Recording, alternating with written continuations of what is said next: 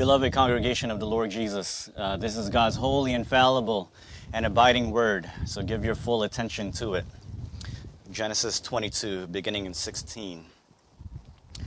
By myself I have sworn, declares the Lord, because you have done this and have not withheld your son, your only son. I will surely bless you, and I will surely multiply your offspring as the stars of heaven and as the sand that is on the seashore. And your offspring shall possess the gate of his enemies, and in your offspring shall all the nations of the earth be blessed, because you have obeyed my voice. Let's turn now to James 2. What good is it, my brothers, if someone says he has faith but does not have works? Can that faith save him? If a brother or sister is poorly clothed and lacking in daily food, and one of you says to them, "Go in peace, be warm and filled," without giving them the things needed for the body, what good is that? So also faith by itself, if it does not have works, is dead. But someone will say, "You have faith and I have works. Show me your faith apart from your works, and I will show you my faith by my works." You believe that God is one. You do well. Even the demons believe and shudder. Do you want to be shown, you foolish person, that faith apart from works is useless? Was not Abraham, our father, justified by works when he offered up his son Isaac on the altar? You see that faith was active along with his works, and faith was completed by his works. And the scripture was fulfilled that says, Abraham believed God, and it was counted to him as righteousness, and he was called a friend of God. You see that a person is justified by works and not by faith alone.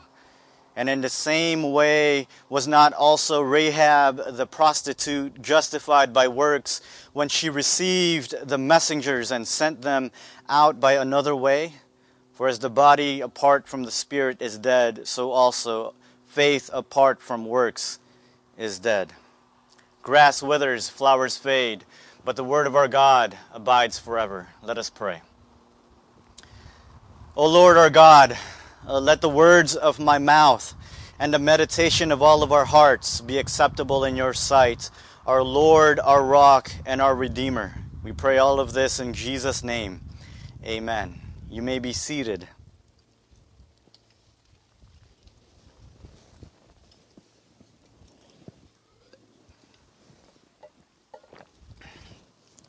So let me just say it. I know every one of you is thinking it.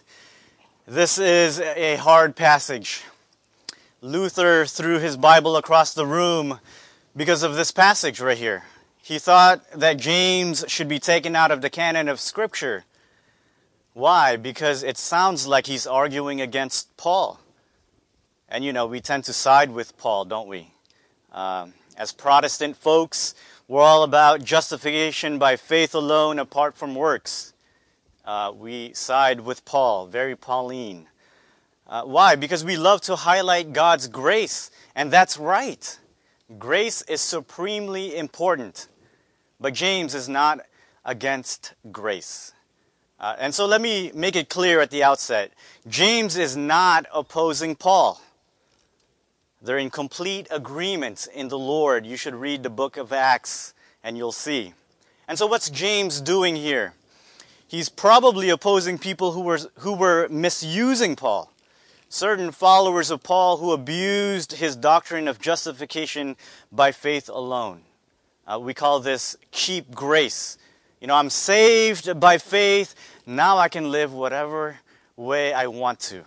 It's pernicious, and it's contrary to Paul's teaching. But not too much has changed, have they? All day long, there are people who proclaim justification by faith alone, yet live like demons. They make a mockery of faith in Christ. But according to James, they actually don't have faith, at least the kind of faith that saves. That's what James is after in our passage. He wants us to see what living faith looks like. And so this morning our simple point is this: a true and living faith involves works of mercy. I'll say it again: a true and living faith involves works of mercy. And so here's what I think faith is according to James. Faith is a holistic and embodied allegiance to Jesus Christ. For James, true faith does not divorce what is believed and what is lived, because belief and behavior for him are inseparable. They always go together. They're always walking together hand in hand. And so in these initial verses, James is critiquing a kind of faith that isn't alive, a kind of faith that isn't real. I want you to notice how James addresses the people, not as strangers, but as what? As brothers. For him, this isn't ultimately a theological dispute, to be had in an ivory tower somewhere. James is deeply pastoral, because he cares deeply about their conformity to Jesus Christ. And so that's the way we should approach this passage. Not just for the sake of theological accuracy, but ultimately for Christoformity. That is, to be conformed more and more into the likeness of Jesus, who is the substance of our faith. James begins with a few rhetorical questions. He asks, "What good is it, my brothers, if someone says he has faith but does not have works? Can that faith save him?" Now you see, James assumes you know the answers to these questions. No and no. A faith that is without works is no good, because at the end of the day, it can't save you. It doesn't matter how sincere you are. It doesn't matter how much you profess to have faith. It doesn't matter how much you name it and claim it. If your faith doesn't have works, then it can't save you. Now, James uses the word works here quite a bit. So it's important we know what he's talking about. Works in James is, as one writer puts it, a life of loving God and loving others, and loving others means deeds of compassion toward those in need. That's exactly right, because we saw this already earlier in this chapter. Loving our neighbors as yourselves is to fulfill the royal law. And what does that look like for James? It looks like showing mercy to the poor and to the oppressed. And so a faith that doesn't love neighbor can't save. And so far, James has actually mentioned salvation just once, and that's in chapter 1, verse 21, where he says, the way we are saved is by turning away from unrighteousness and receiving the implanted word with meekness. I mean, do you know what that's called? That's called repentance and faith. Jesus said, the time is fulfilled and the kingdom of God is at hand. Repent and believe in the gospel. According to Jesus, faith simultaneously repents and believes. It turns from unrighteousness to righteousness. I think that's just another way to say that faith includes works. Otherwise, it's no good and it can't save. But what does it look like to have a kind of faith that doesn't have works? James gives us an example in verses 15 and 16. This illustration would be super funny if it wasn't so tragic. Imagine seeing a brother or a sister, James says. The ESV says they're poorly clothed. I'm not a big fan of that because I think it's too modest. I like the King James better. It says, if a brother or a sister be naked, this person is nude. It's in the buff, you know. They have no clothes on. What's the image of nakedness? Well, it's an image of shame and defenselessness. But not only is this person naked, they also don't have food. Their belly is grumbling, super loud. They're starving. Hunger is a sign of what? Of weakness and vulnerability. If I could describe this person's situation in one word, it would be desperation.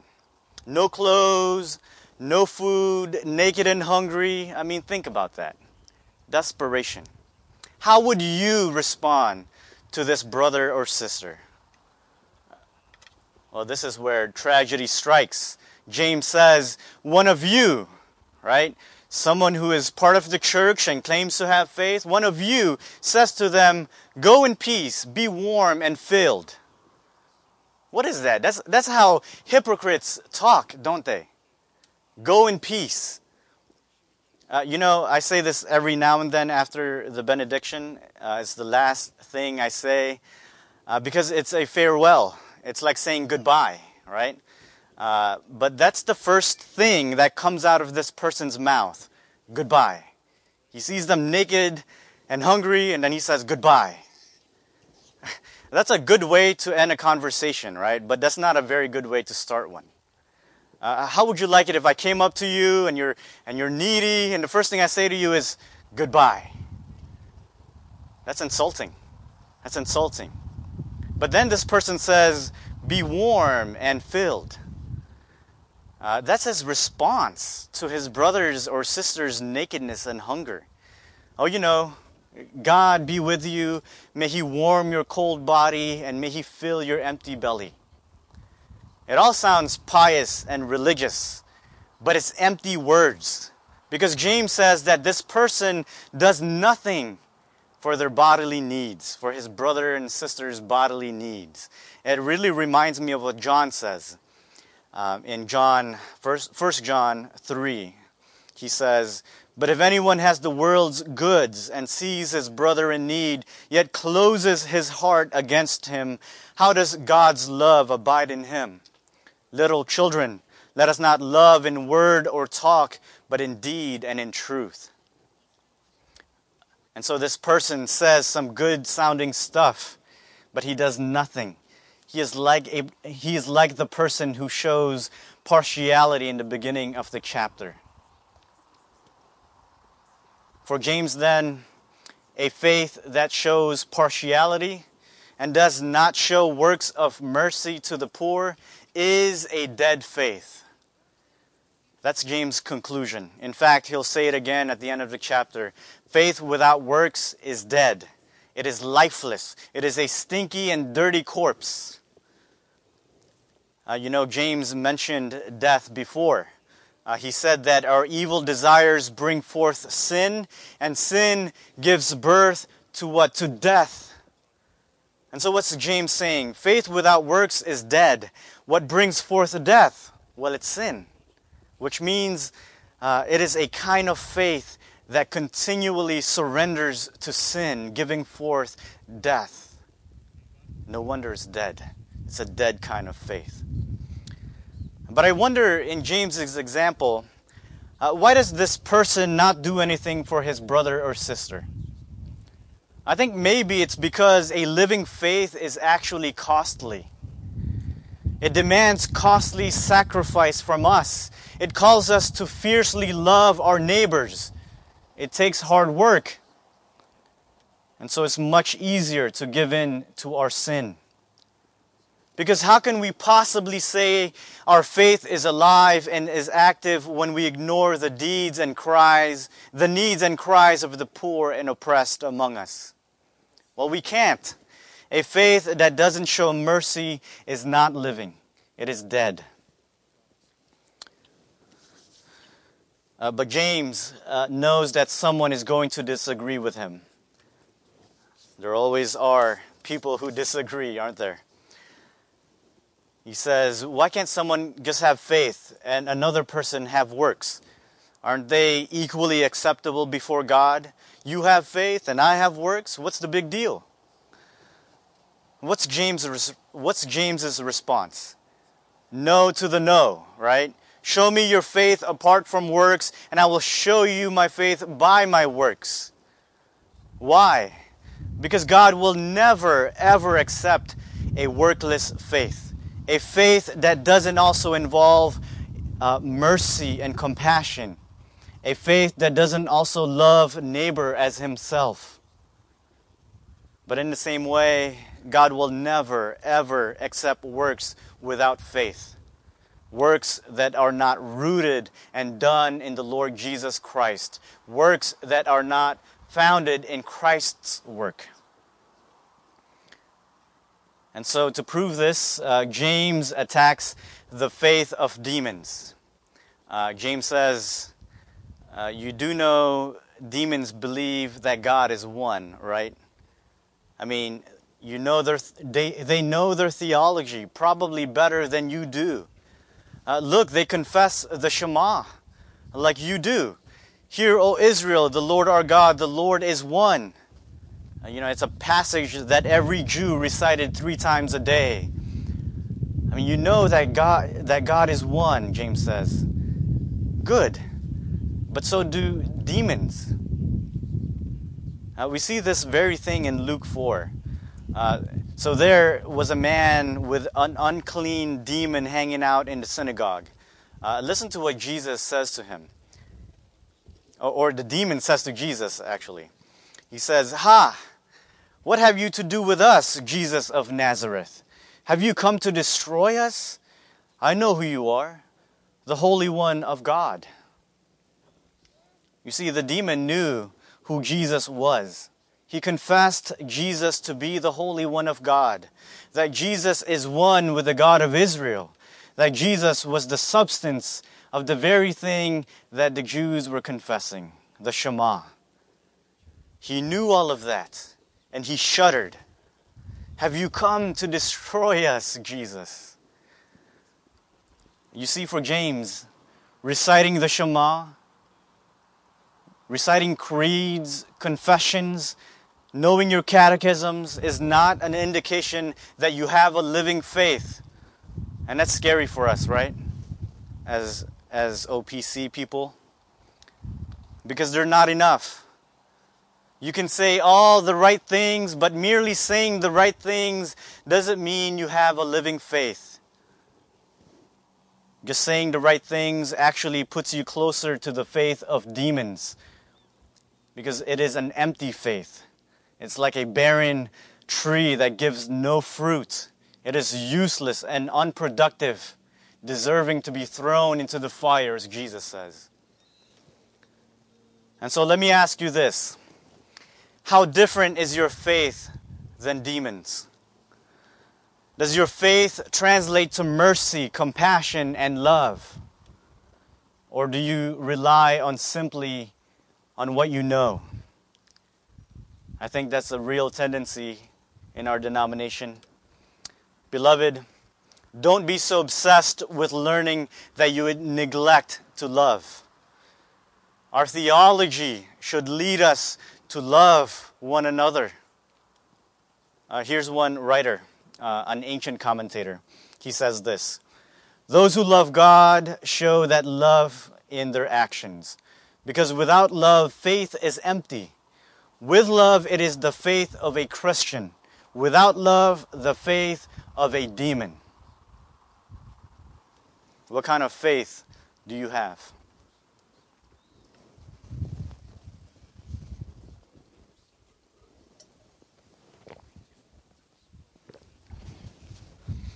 So, in the remaining verses, James continues to prove that a living faith cannot be without works. That faith and works are inseparable. To do this, James uses Abraham and Rahab as examples, very unlikely allies to be sure, because one is a Jew and another is a Gentile, one is a patriarch and another is a prostitute, one is a male and another is a female. Super opposite, right? But in both, James wants us to see what obedient faith looks like. Faith that is alive and kicking. And so James begins with the example of Abraham. That James should use Abraham as an example shouldn't come as a surprise. Why? Because Abraham is the patriarch of the faith. He is an important figure in both Judaism and in Christianity. Abraham is our father, James says. If you remember in John 8, Jesus was telling people that unless you abide in His Word, you will remain enslaved to sin. Well, that wasn't a popular message. Do you remember the Jewish leaders' reaction? They were insisting that they were already children of Abraham. They didn't need to be set free. But listen to what Jesus said to them. He says, if you were Abraham's children, you would be doing the works Abraham did. You see, Jesus rebukes them for not doing the works of Abraham. He says they are actually children of the devil. No wonder James is appealing to Abraham here. But here's what James says about Abraham. I think it might trip us out as Protestants, right? Look at verse 21. He says, was not Abraham our father justified by works when he offered up his son Isaac on the altar? That should scare you, right? Abraham, our father, was justified by works. I want you to see that James is using that word justified differently than Paul. For Paul, to be justified is to be declared righteous by God. James has no problem with that. But James has something else in mind here. It's more in line with what Jesus says in Luke 7. He says this, wisdom is justified by all her children. Jesus doesn't mean that wisdom has a right standing before God, right? But that wisdom shows itself to be true wisdom, proves itself to be wisdom when her children behave in accordance with it, right? That's what James has in mind here. So James' point is simply this. Those who have faith, living faith, will demonstrate it in the way they live. Well, if you know the story of Abraham, then you know that his faith was constantly tested, because his faith always went hand in hand with works. God tested him through and through. Abraham, do you believe me? Then leave your country and your family and go to the land that I tell you. Abraham, do you believe me? Then wait for the son that I'm promising to you when you are super old. Abraham, do you believe me? Then sacrifice the only son that I've given you as a promise on the altar. All of Abraham's obedience made known his faith, that his faith was real and alive. But it was this act of giving up his son that preeminently demonstrated it, because true faith is costly. If Abraham wasn't willing to withhold his promised son, then surely his faith is alive. The writer to the Hebrews even says that Abraham believed that God was able to raise Isaac from the dead. That's true faith, to believe that God will raise your beloved to life. That's true faith. You see, Abraham doesn't know anything about a faith that doesn't respond in obedience. He doesn't know anything about a faith that does not have works. That's why James says faith was completed by his works. But if Abraham is not a surprising example, then Rahab is. Because who was Rahab? Well, Rahab was a Gentile. She was a woman and a prostitute. She's an unlikely candidate for this. But James wants us to see that her faith wasn't that different than Abraham's. Because Rahab, like Abraham, had an obedient faith, a faith that was working, a faith that was vibrant and dynamic. But what did Rahab do? I think many of you already know the story, right? At the risk of her own life, she hid the spies of Israel from being captured. The writer to the Hebrews calls that faith. He says, by faith, Rahab the prostitute did not perish with those who were disobedient because she had given a friendly welcome to the spies. It's as if God was saying to her, Rahab, do you believe me? Then welcome and care for my people. Make sure they're not caught. They're not taken captured. And guess what? That's what Rahab did. She didn't hold back, even risking her life for God's people. That's faith. Remember what James just said about someone who thinks you can have faith without works. Remember his example. It's like someone who sees a naked and hungry brother or sister and does nothing for their needs. He doesn't welcome them. He says, go in peace. It's cold out there. Stay warm. Oh, and I hope you find something to eat. And then he shuts the door. That's what dead faith looks like. And now think about Rahab and Abraham. Rahab welcomed God's people in need. She showed them hospitality. She gave them shelter and protection. It was a friendly welcome, according to the writer to the Hebrews. And in Genesis 18, Abraham actually did the same thing. By the oaks of Mamre, Abraham welcomes 3 men. And interestingly enough, the text tells us that one of them was the Lord himself. But Abraham had no idea. Yet he showed hospitality. He gave them something to eat and he provided shelter for them.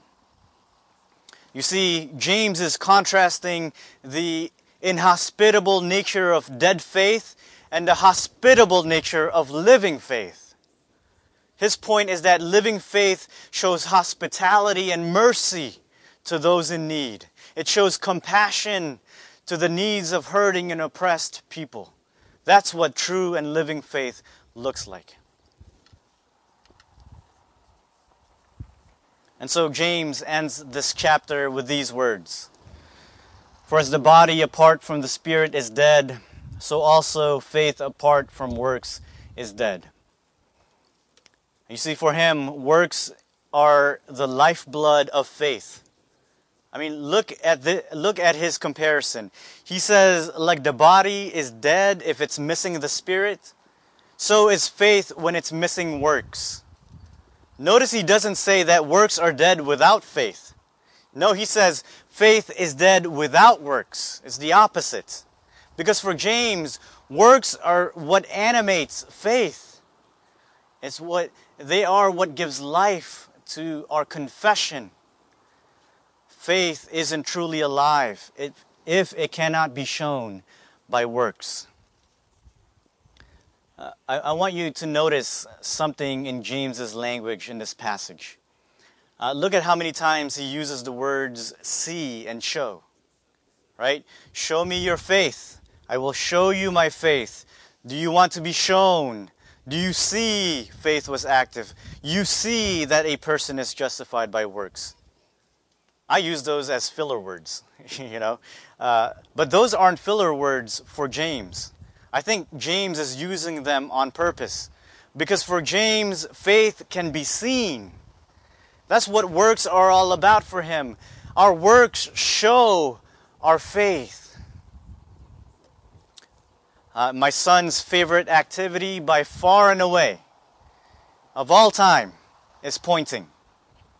You'll quickly know this if you spend any time with him. He points at everything because he wants you to tell him what that thing is. I've turned his love for pointing into a game because I want to see what he can identify. Right? I'll tell him, "Show me Mama." He'll point to his mama. I'll say, "Show me Bonnie." Bonnie is his stuffed bunny. He'll point to her. But how does my son know such things, what those things are? It's because they have certain characteristics, don't they? My wife doesn't look like the bunny, and the bunny doesn't look like my wife. His mama is super pretty. She takes care of him, and he knows that. He can identify. And Bonnie has big ears, and he knows that. He can identify. And so how do you know someone has living faith? Well, they have works. You can see it. They show mercy and love. Jesus says, by this all people will know that you are my disciples, if you have love for one another. That's faith. That's faith at works.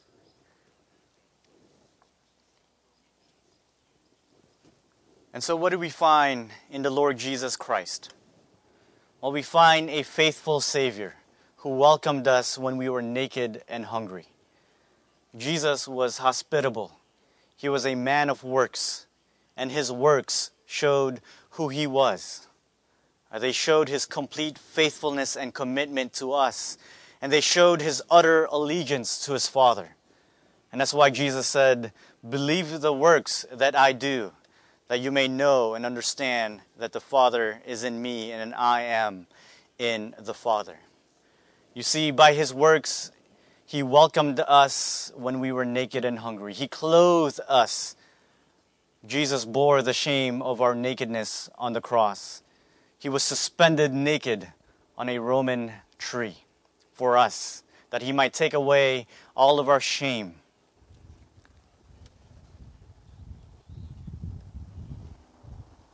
And he clothed us in his righteousness. Jesus also fed us, didn't he? He willingly suffered hunger, our hunger, for 40 days, and even more at the cross. He offered his own body that we may eat of it and never hunger again. That's the gospel. Jesus has come. The Son of God offers himself to us for the poor and needy, for the naked and hungry. And by faith, he welcomes us into his family. And so let me close with this reflection. I know it's getting hot. What does your faith look like? Well, God says, show me. Does it show mercy to the naked and hungry? Does it show compassion to the oppressed and the poor? Is it living and active? Or is it dead and lifeless? Does it close its eyes to the needy? Does it simply say, go in peace? Does it simply rely on what it knows about God? Beloved, is your faith in Jesus Christ? Do you love him? Then may your works demonstrate your love for him, that you may hear in the last day what Jesus says, come, you who are blessed by my Father, inherit the kingdom prepared for you from the foundation of the world. For I was hungry, and you gave me food. I was thirsty, and you gave me drink. I was a stranger, and you welcomed me. I was naked, and you clothed me. I was sick, and you visited me. I was in prison, and you came to me. That's powerful. Our works demonstrate our love for Jesus himself. So what does our faith look like? Well, God now shows us what faith looks like, what faithfulness looks like in the bread and the wine that we are about to partake. Do you remember the showbread in the temple? Well, it was there to continually show God's provision to Israel, that he is the God who has provided and will continue to provide for them. It symbolized God's abundance among them, that their livelihood and our livelihood is found in him, in what he gives. And so it is with this meal. This meal makes visible his commitment to us, his faithfulness to his people. They show us that Jesus Christ did not leave us naked and hungry, that he clothed us in his own righteousness. And Jesus is the bread who came down to feed us with his own body, that we may never again be spiritually naked and hungry. Amen.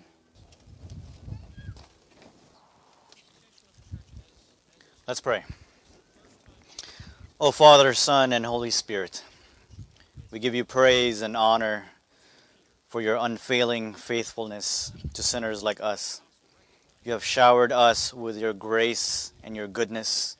In Jesus Christ, we have the riches of heaven. In him you have clothed the shame of our nakedness, and you have filled our hungry spiritual bellies. We are abundantly thankful for your ever, ever, never-ending mercy. Oh Lord, we pray all this in Jesus' name. Amen.